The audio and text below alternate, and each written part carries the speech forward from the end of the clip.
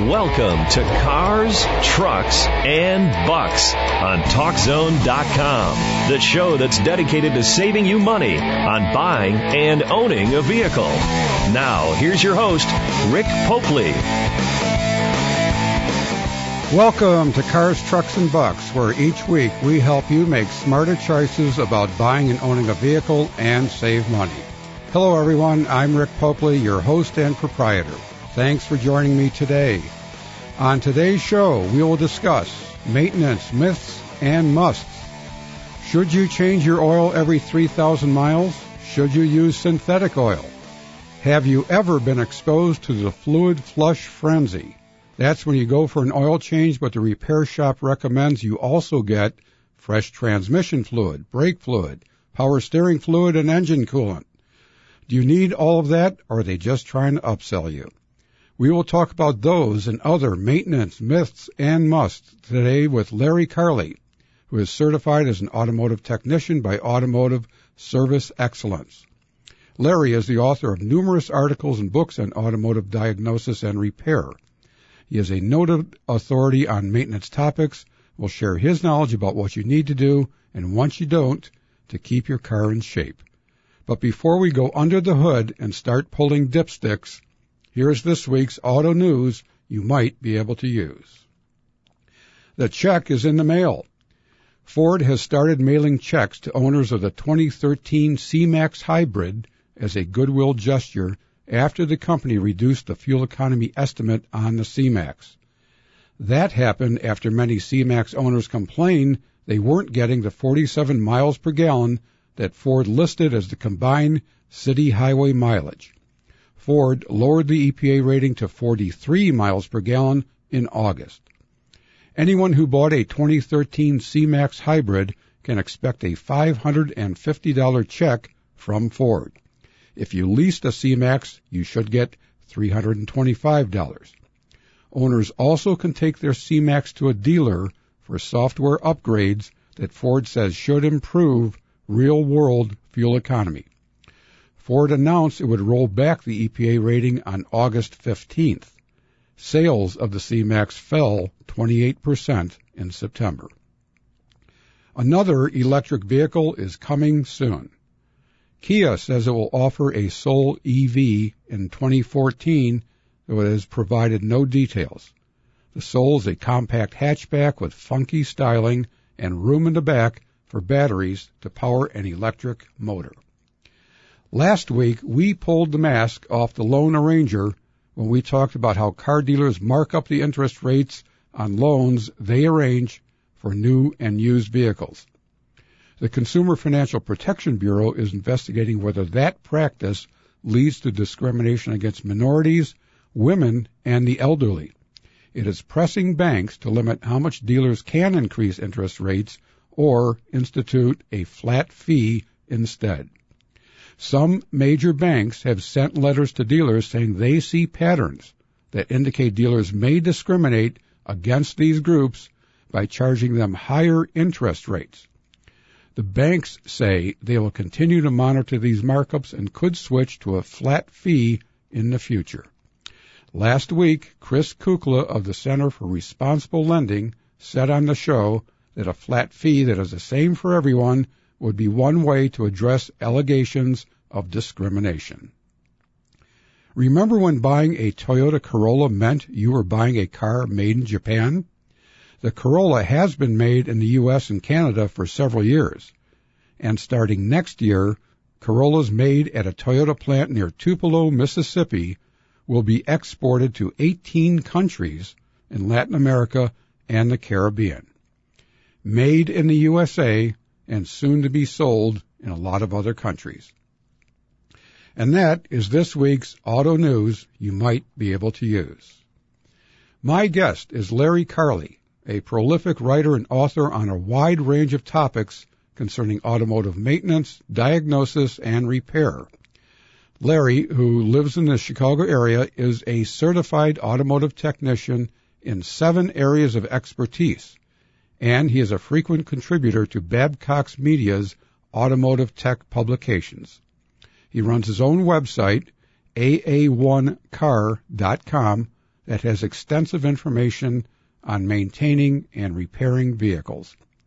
On his website, you can find information on everything from diagnosing problems with emission controls and ignition systems to tips for buying a used car and even a guide to what's that odor inside your car. Welcome to the show, Larry. Hi, Rick. How are you? I'm good, thanks. Glad you're here with me today.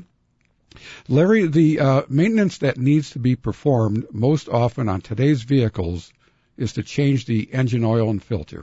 Right. However, there seems to be no hard and fast rules on how often you should do this. Some vehicle manufacturers say you can go 10,000 miles between oil changes. BMW says you can even go 15,000 miles. But many mechanics still recommend you get an oil change every 3,000 miles.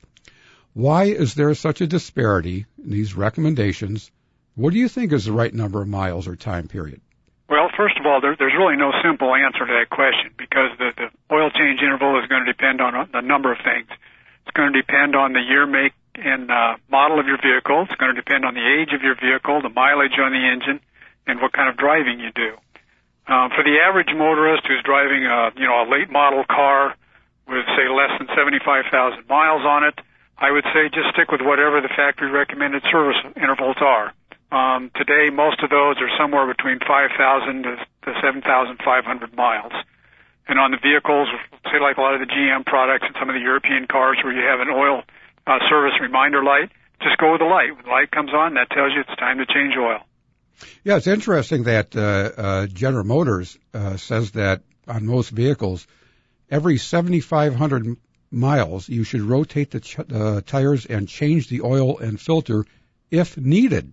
It says, because I guess they go by the oil life monitor. Right, yeah.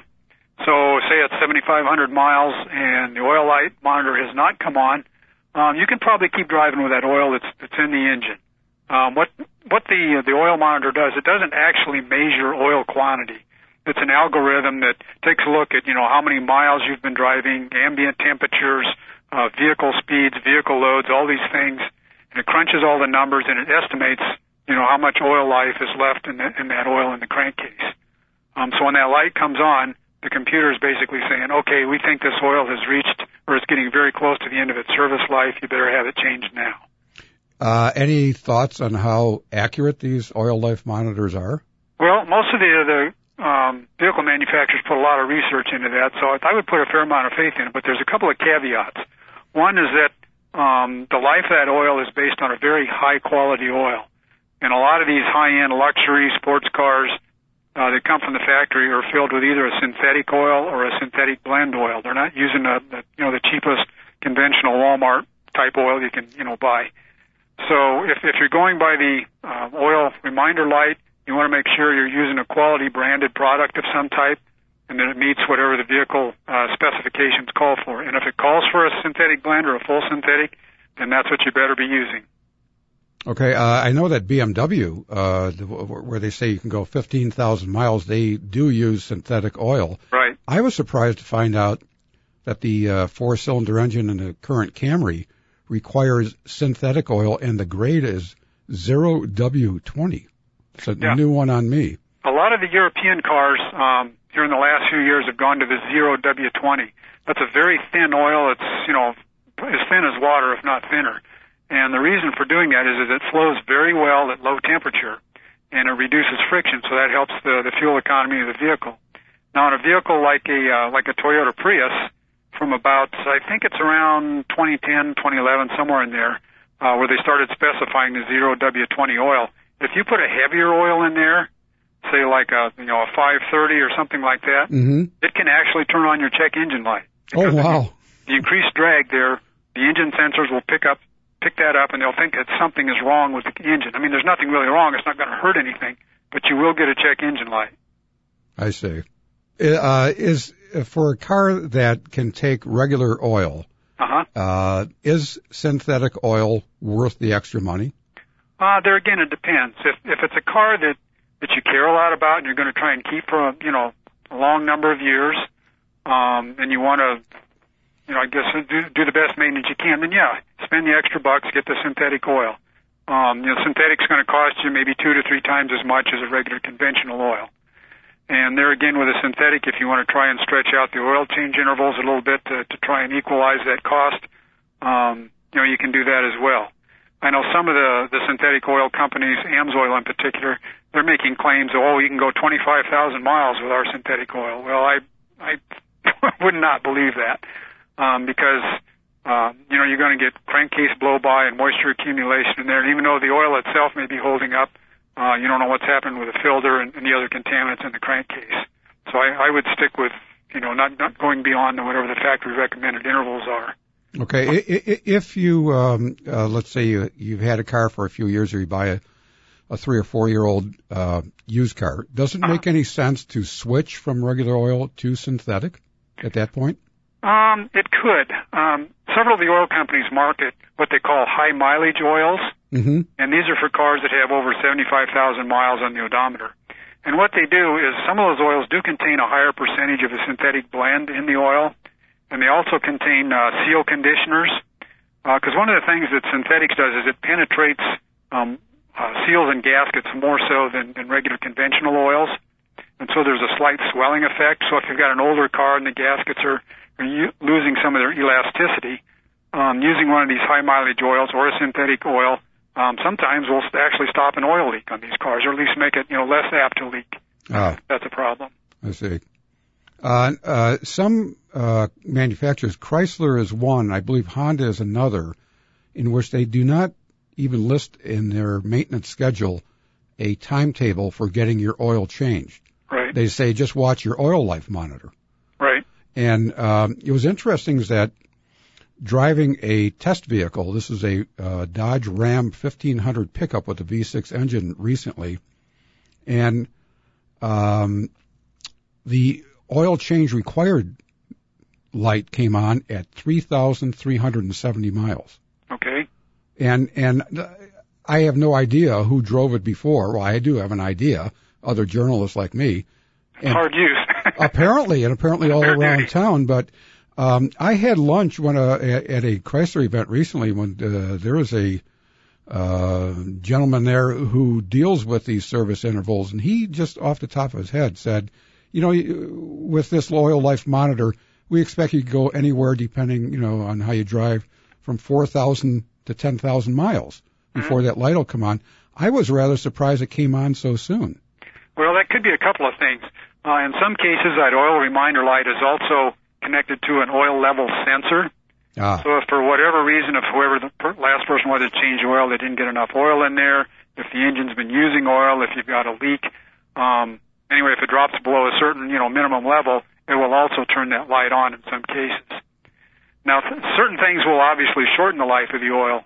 Very short trip driving, especially during cold weather, that will shorten the oil life drastically because you get a lot of condensation in the crankcase, and condensation and oil don't like each other, and eventually that'll form acids and sludge and really, gum up the engine. So that's one thing that will shorten oil life.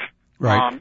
Extreme temperatures, if you're in an Arizona area and it's, 95, 100 degrees, and you're towing a trailer, that is really hard too on the oil, and that can shorten oil life as well. So a lot of factors play into that.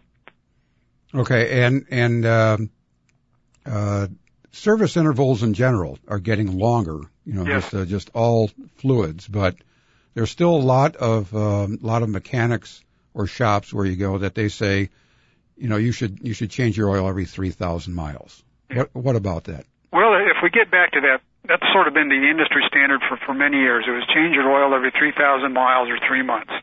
And it was based on, that the average person would drive somewhere around 10 to 12,000 miles a year. Mm-hmm. And that was based on older technology engines. Starting in probably, I would say, the mid to late 1990s, engine specifications tightened up a lot. The factory started doing better finishes on the cylinder walls. They were using higher quality coatings on the piston rings. Tolerances in general tightened up all over the engine. Many of them switched from flat tappet cams to roller cams. A lot of internal changes in the engine design itself. So, and these were all things that were good for oil life. And so the old 3,000 mile thing is still true if you've got an old car or a car right. with, a lot of miles on it. But you just don't really need that anymore. Okay. Probably about the last, 15, 20 years, it's probably unnecessary unless there again, you've got a car that's got a lot of miles on it. You're doing a lot of idling time. You're not driving the car very much, and it's, cold weather, just doing like little short trip, stop and go type driving. Anything that would increase condensation in the crankcase is going to shorten the life of that oil. Okay. We have to pause here for a break, Larry, but when we come back, we'll finish up our discussion of engine oil and then move on to other vital fluids when we continue talking about maintenance, facts, and fiction. Stay with us.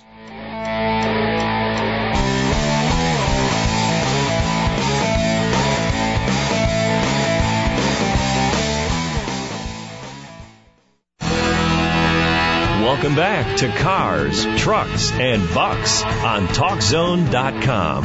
Here's Rick Popely. Welcome back, everyone. My guest today is Larry Curley, a noted writer and author on automotive maintenance and repair topics and an automotive technician certified by the Automotive Service Excellence Organization. Larry also runs the AA1car.com website, which has extensive information on automotive maintenance, diagnosis, and repair. If you have a question for Larry, the phone lines are open. You can join the conversation by calling 888-463-6748. That's 888-463-6748. Before the break, Larry, we were talking about oil and how often you should change it. And you mentioned a couple times about older engines needing more frequent oil changes. Why is that? Well, there again, it has to do with looser tolerances, more blow-by in those engines, and obviously, as the miles add up, the wear increases, and you're going to get more blow-by.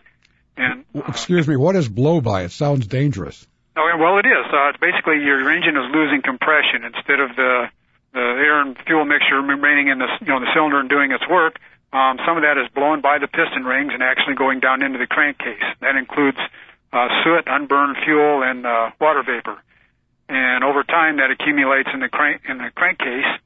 And some of those vapors are siphoned back into the engine by the PVC system to help keep the oil clean. But eventually, the oil just gets so saturated with that stuff, and it starts to break down that you have to change it. I see. How much more often would you want to change? Well, there's no reason to probably go any more than 3,000 miles any more frequently than that. That should do it for even like the worst case scenario type engine. But to extend it out from there, it's going to depend on the condition of the engine and how well it's running. Okay. Just one other thing on the longer service intervals and fluid changes. In addition to the things you mentioned about the changes in the engine materials and technology, isn't there pressure from the EPA on vehicle manufacturers and the service industry to reduce the amount of waste and recycled oil? That's one of the reasons why you're seeing longer service intervals. Oils themselves have gotten a lot better in recent years. Many of today's oils, particularly like the 5W20, the fairly light stuff, a high percentage of that oil is actually synthetic oil. Oh. When the refiners make oil, they make it into what are called various groups. Group 1 oil would be like your typical, least expensive, conventional mineral oil. And the defining qualities of that, it has certain viscosity ratings, it has a certain amount of contaminants that are allowed, and that sort of thing. The next step up would be a Group 2 oil, which is a much better grade of oil, and that's where most of today's oils are today. They're no longer Group 1. Most of those contain either all or at least a high percentage of Group 2 base stocks. Next step up from that is like a Group 3, and those are your synthetic oils, and then Group 4 like your super premium synthetics. So when an oil company is formulating an oil, they'll like maybe use 50-60% of a Group 2 and another 20-30% of a Group 3, and plus to put in like 25% or so additives in there. So it's quite a mixture that goes into a can of oil. It's not just straight hydrocarbons in there. A lot of things go into the can. So, and that's been changing. Another change that's happened in recent years is the EPA has asked the oil companies to reduce the amount of anti-wear additive that's in the oil. There's a compound called ZDDP, and I don't know if I can pronounce it or not. It's zinc diethyl something another phosphorus. Anyway, it's a mixture of zinc and phosphorus. And it's in there as an anti-wear additive primarily to protect the camshaft. Well, there again, on most of the late model cars, they're either overhead cam engines or they're what they're called roller cam engines, which operate at much lower friction. Mm-hmm. So they don't need the amount of anti-wear additive that the older engines used to require. And the reason they're taking the zinc and the phosphorus out is over time it can contaminate the catalytic converter and shorten the life of the converter. And that's a very expensive component to replace. So the EPA wants your converter to last as long as possible. So starting, it's been several years ago now, they changed the specification on motor oils. And they cut the amount of ZDDP by quite a bit. Now that's fine, doesn't bother the modern engines, but if you've got an older car, say you've got a classic Mustang or a Corvette or a Street Rod or some kind of a car like that with an old style flat tappet cam in it, and you're running it on today's motor oils, you're probably going to wreck your camshaft. Wow. So for those kind of applications, you need either an aftermarket additive of some type, that can add supplemental ZDDP, or you need an oil specially formulated for those older engines. Wow, that's something to think about if you have an older car or want to buy one. Yeah. The bottom line on changing oil then is what here? I would say, at least follow the vehicle manufacturer's recommendations. Personally, I would not go beyond 7,500 miles. I think that's really pushing it. My own vehicles, I change oil. Depends on kind of driving. If it's mostly highway driving, I'll go 5,000 miles. If it's mostly city stop and go driving, I'll change it at 3,000 to 4,000 miles. How do you dispose of it? I basically take it back to the auto parts store. Most stores now will take oil for recycling. Okay. All right. I mentioned in the introduction the fluid flush frenzy. I actually picked that up from a mechanic who called it the fluid flush fantasy. But you go to a quick lube place and they want to flush all your vital fluids. Right. Your car's got 25 or 30,000 miles on it. Yeah. Here's something that I would be very cautious about that. Looking at transmission fluid. Mm-hmm. Here's some current models. Ford says on most of its engines, you don't have or transmissions, you don't have to change the fluid until every 150,000 miles. That's right. Yeah. The Hyundai Santa Fe Sport has 4-cylinder engines. They say no check, no service. Right. Unless you do severe driving, then they say every 60,000 miles, right, change it.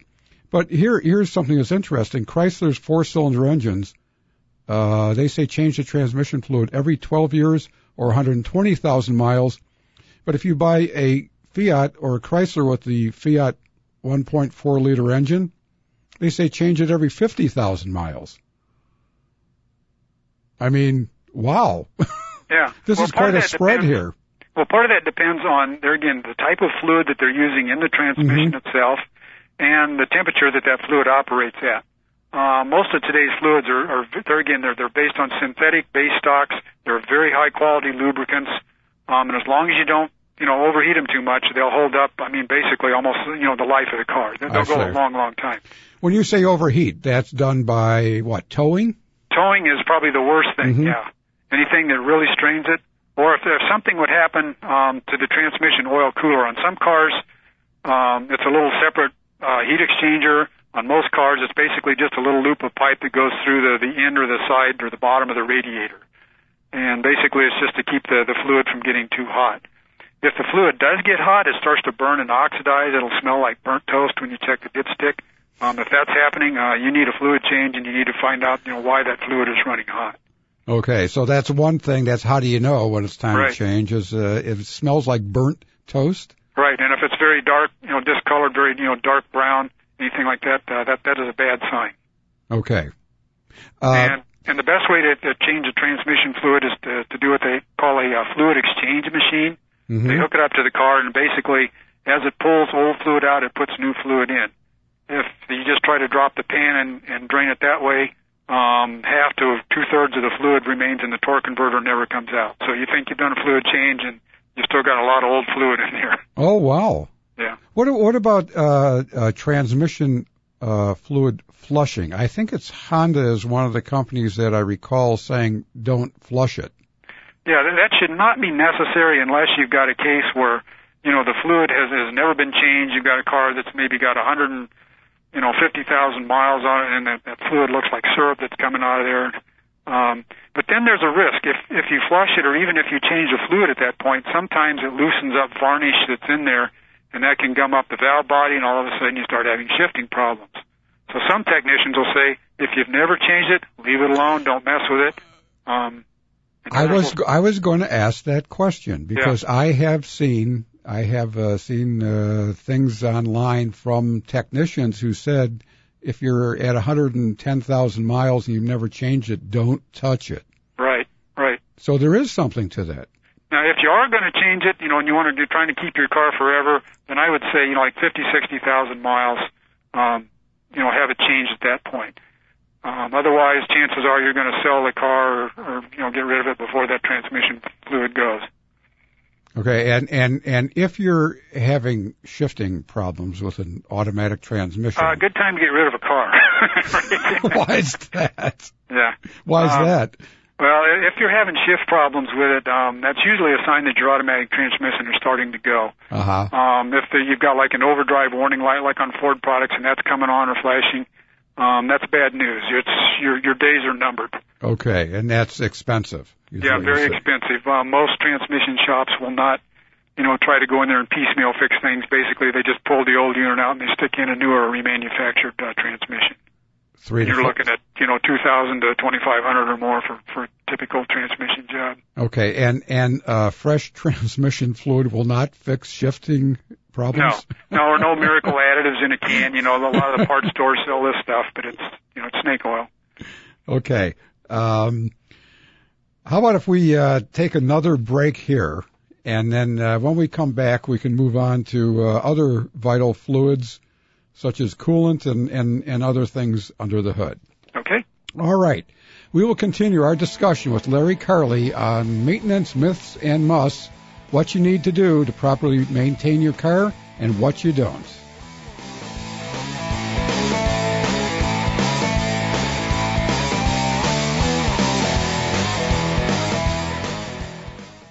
Now, more Cars, Trucks, and Bucks on TalkZone.com with your host, Rick Popely. Welcome back to Cars, Trucks, and Bucks. We're talking today about vehicle maintenance, what you need to do and how often, and what you might not need to do or could safely put off to another day. My guest is Larry Curley, a certified automotive technician and a prolific author of articles, books, and manuals on automotive maintenance, diagnosis, and repair.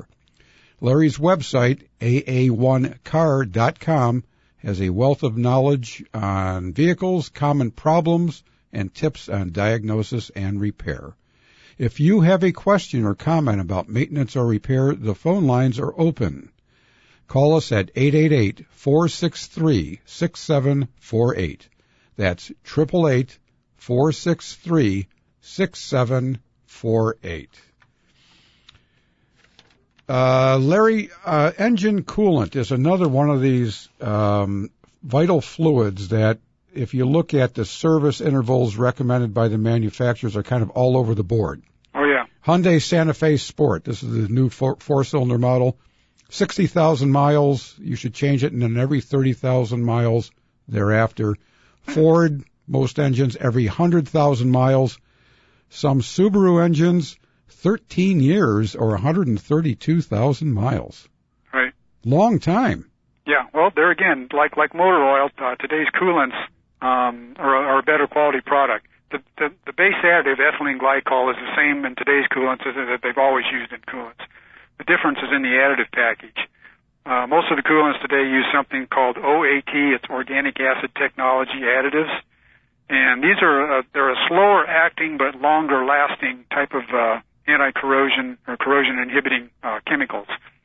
And so the typical life of the coolants today, they'll say, 5 years or 100,000 miles. In some cases, they may claim 150,000 miles.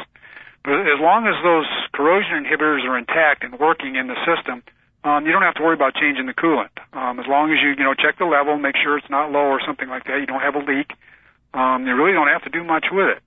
Now, if you've got a car, an older car, that had the old typical, what they call green formula, North American formula coolant in it, the service life on that stuff was about 2 to 3 years, or about 36,000 miles.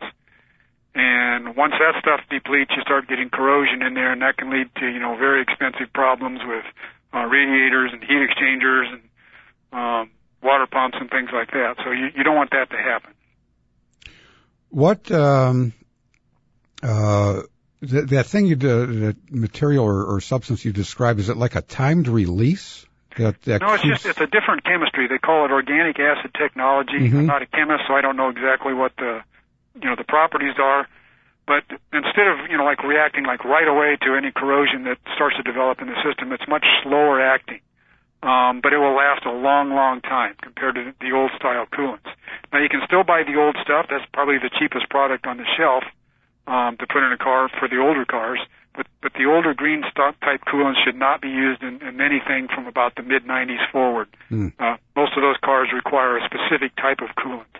And there are also some universal coolants that can be used in any late model car, regardless of your make or model or the color of the coolant itself. How do you know when it's time to change your coolant?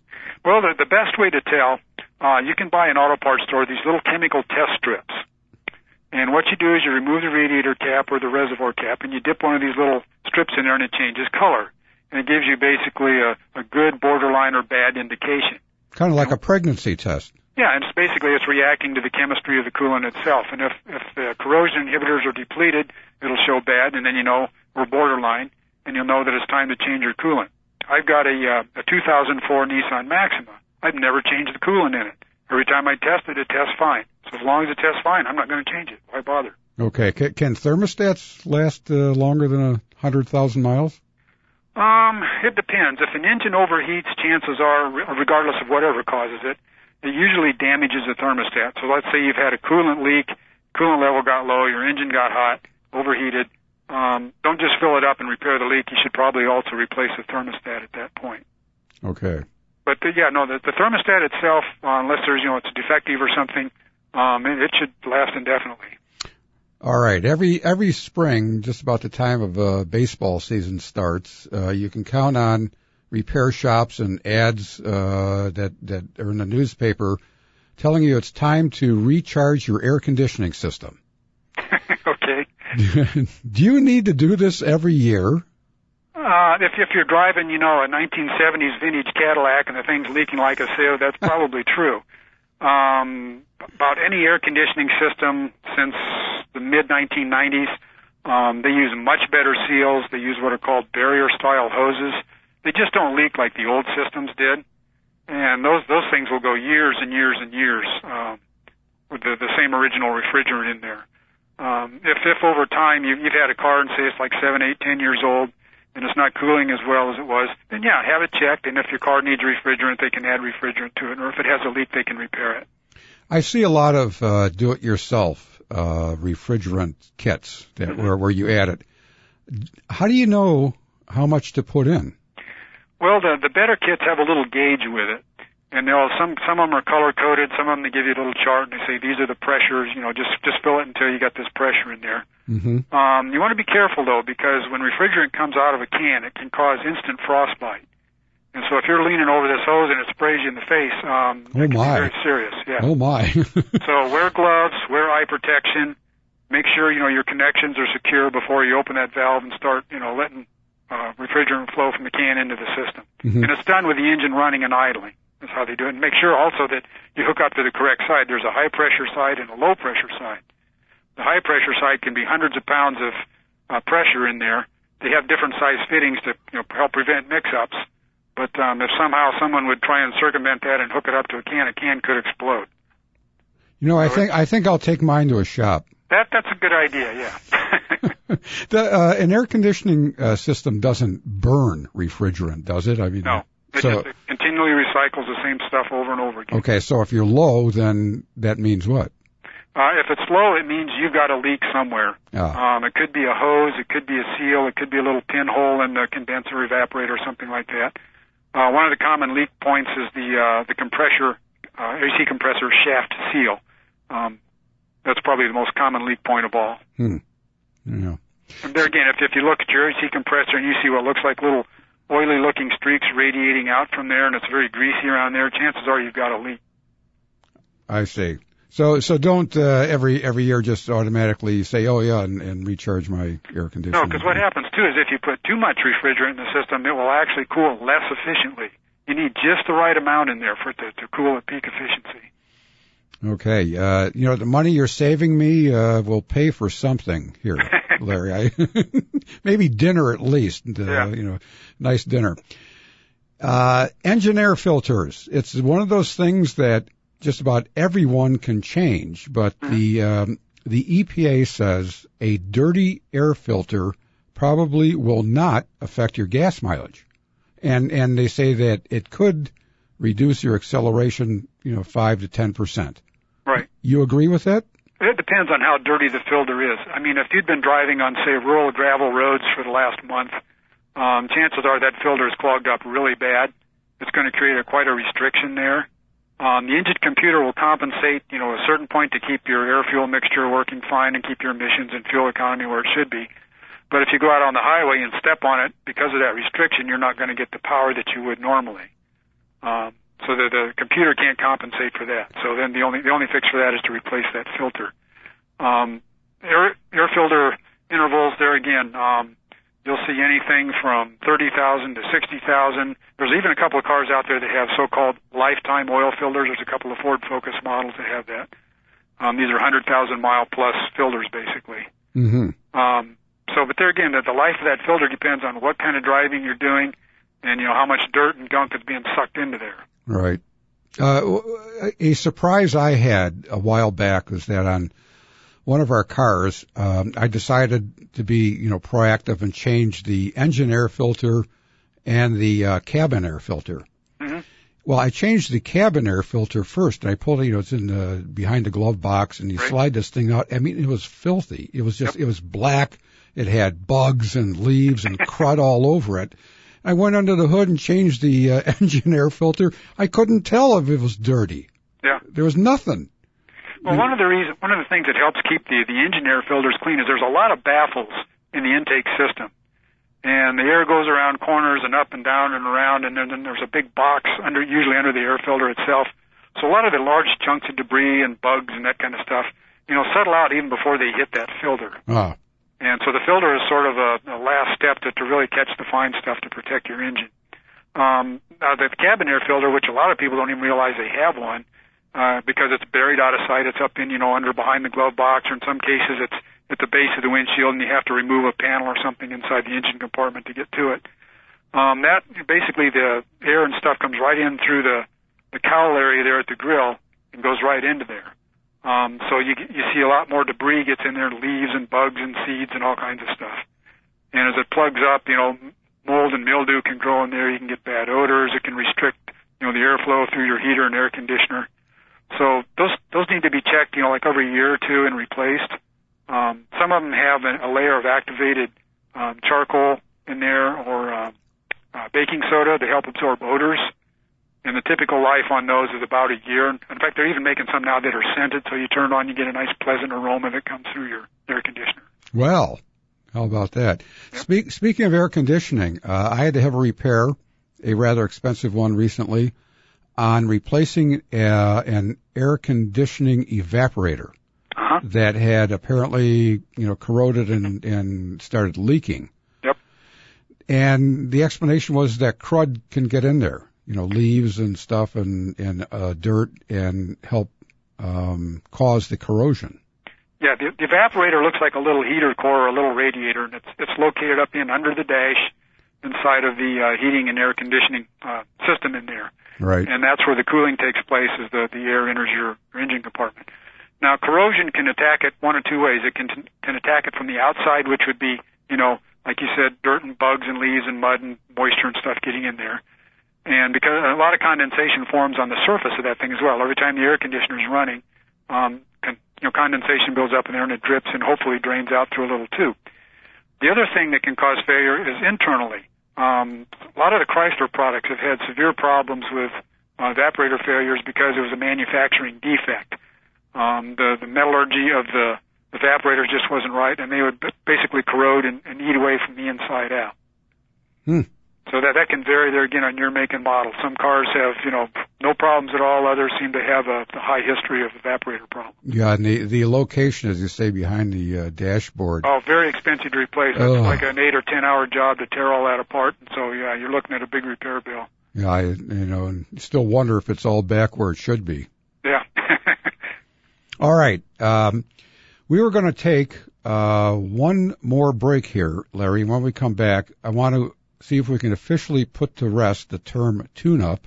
Okay. And move on to a few other maintenance items. All right. So please stay with us. We'll continue talking with Larry Curley of AA1car.com about maintenance, facts, and fiction.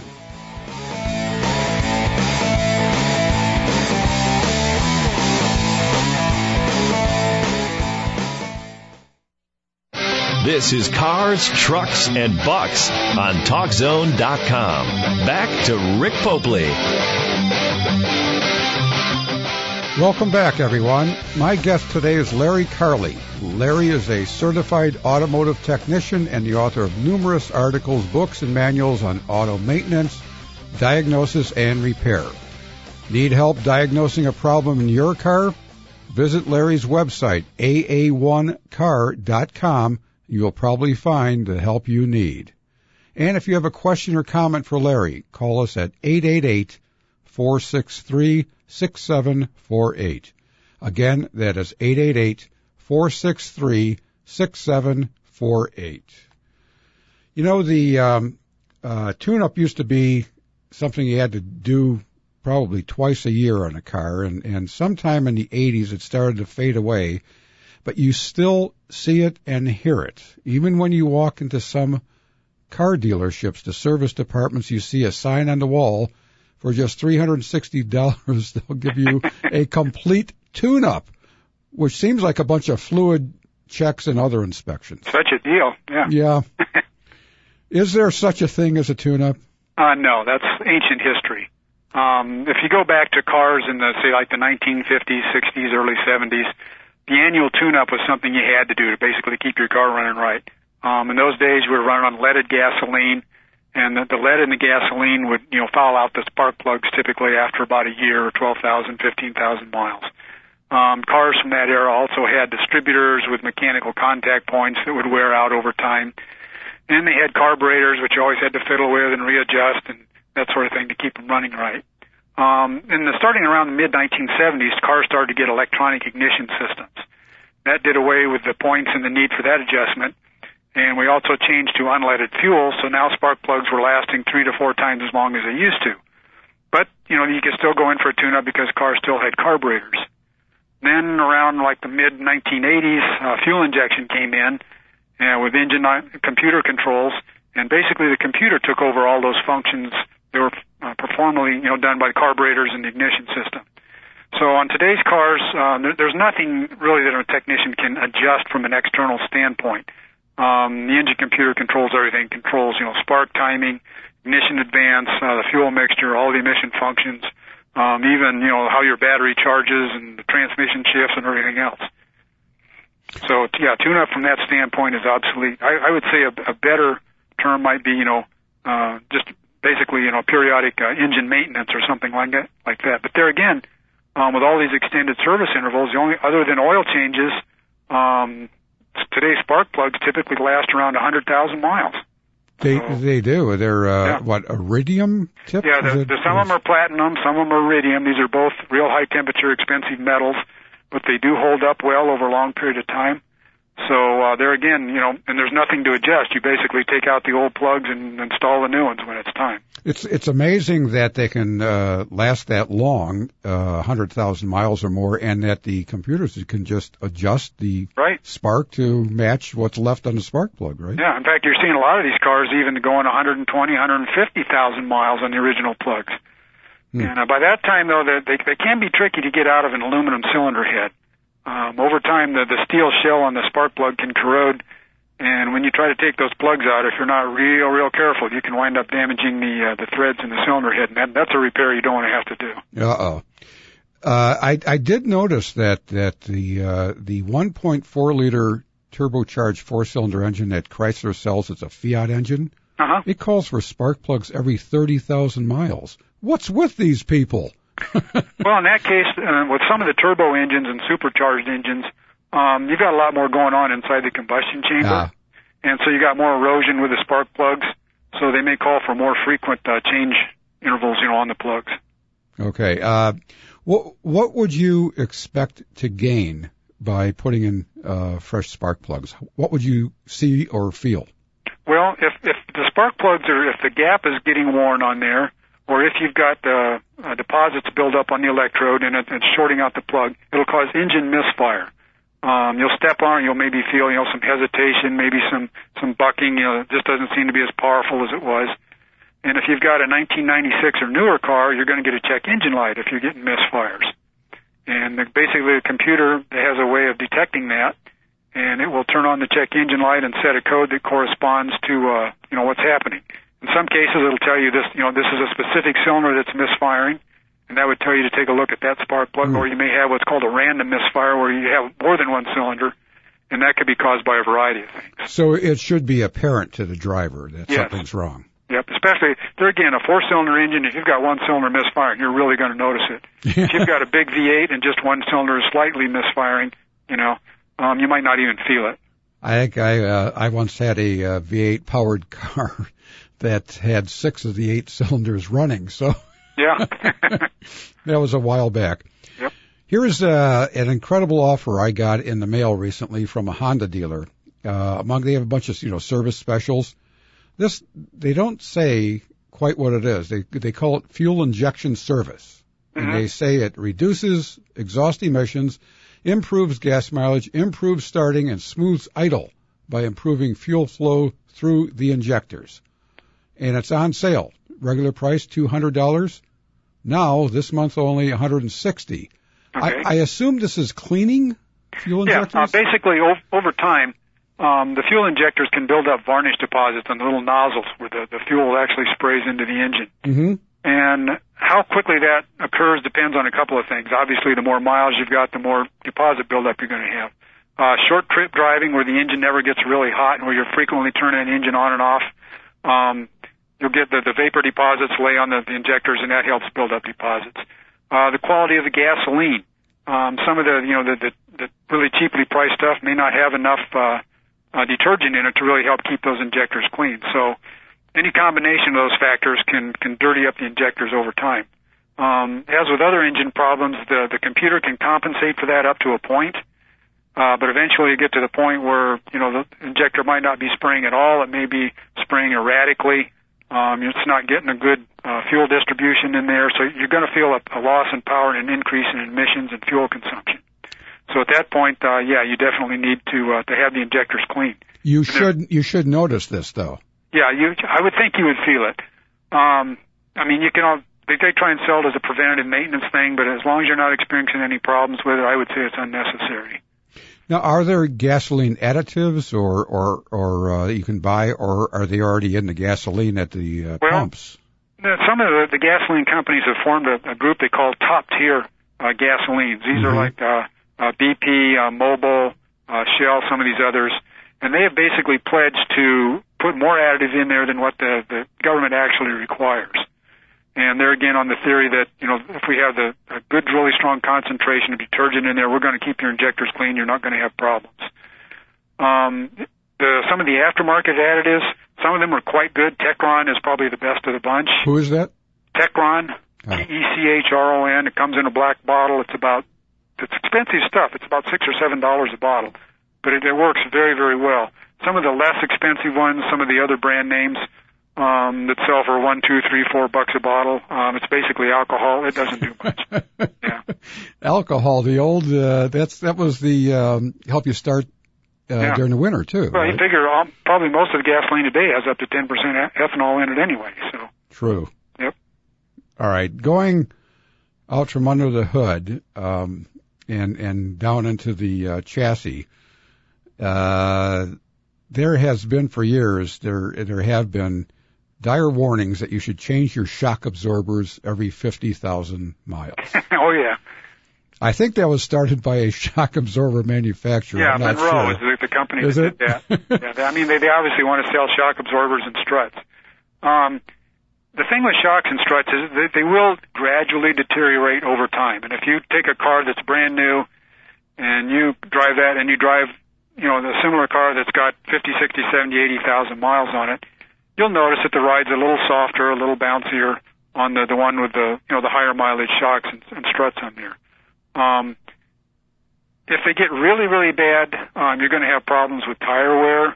If you're trying to brake hard on a rough road, it can actually increase the stopping distance to some extent. It may, actually even trigger the anti-lock brake system because of all the bouncing that's going on there. It's not going to threaten your life. Your wheels aren't going to fall off your car or anything like that. So it's a tough sell as far as convincing, the consumer, you really need to replace these. If they're leaking, if they're totally shot, if they're damaged, really, really badly corroded, then it makes sense to replace them. But a worn shock absorber should allow more bouncing. Yes. They're actually misnamed, right? They don't. It's the springs that absorb the shock. Well, the spring allows the suspension to move up and down, and the only thing the shock does is really dampen the oscillations of the suspension. Okay. If you take the shock completely off of a car and you hit a bump, that thing's going to keep bouncing like a pogo stick as you go down the road. I see. You see that every now and then. Yeah, you see a lot of cabs in Chicago that are like that. All right. And you mentioned early on and a couple times since that you should follow the manufacturer's recommendations, which to me is a advice to actually look at your owner's manual. Yeah. Imagine that. Actually opening the owner's manual and reading it. When everything else fails, you should check your owner's manual, right? I think when most cars are turned in, either the owner manual is missing or it's still wrapped in the original plastic. But this, they do all have a maintenance schedule. Occasionally it's a separate booklet, but this should be spelled out in there what you need and what you don't to some extent. Yep, and there again, voters need to pay attention to, everybody thinks they're normal drivers. But, a lot of people are actually severe service drivers because they're doing a lot of this real short trip driving stuff. The engines are not getting warm, things like that. So if they've got their schedule spells out a more frequent service for severe service, I would recommend following that. Okay. And driving in the Chicago area, unless you just, completely miss the rush hour traffic, you are in stop-and-go traffic one way or another. Yeah, a lot of idle time. Yeah, okay. Larry, thank you very much for sharing all your knowledge and expertise on this. I think you really have provide a lot of help for a lot of people. Yeah, it's been fun. Thanks. All right. Thanks again to Larry Curley, who is the proprietor of AA1car.com. And that is about all the time we have for this week's episode of Cars, Trucks, and Bucks.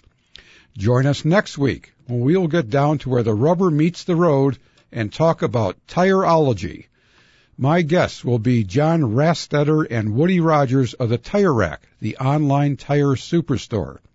John and Woody are tire experts who will explain what you need to know about different sizes and types of tires, the pluses and minuses of those different types, and which tires might be best for you and your vehicle. That's next week when we explore the gripping subject of tireology. Until then, please visit my website, carstrucksandbucks.com, for more information about next week's show, news updates, and vehicle reviews. Thanks again to today's guest, Larry Curley of AA1car.com, and thanks to you for listening.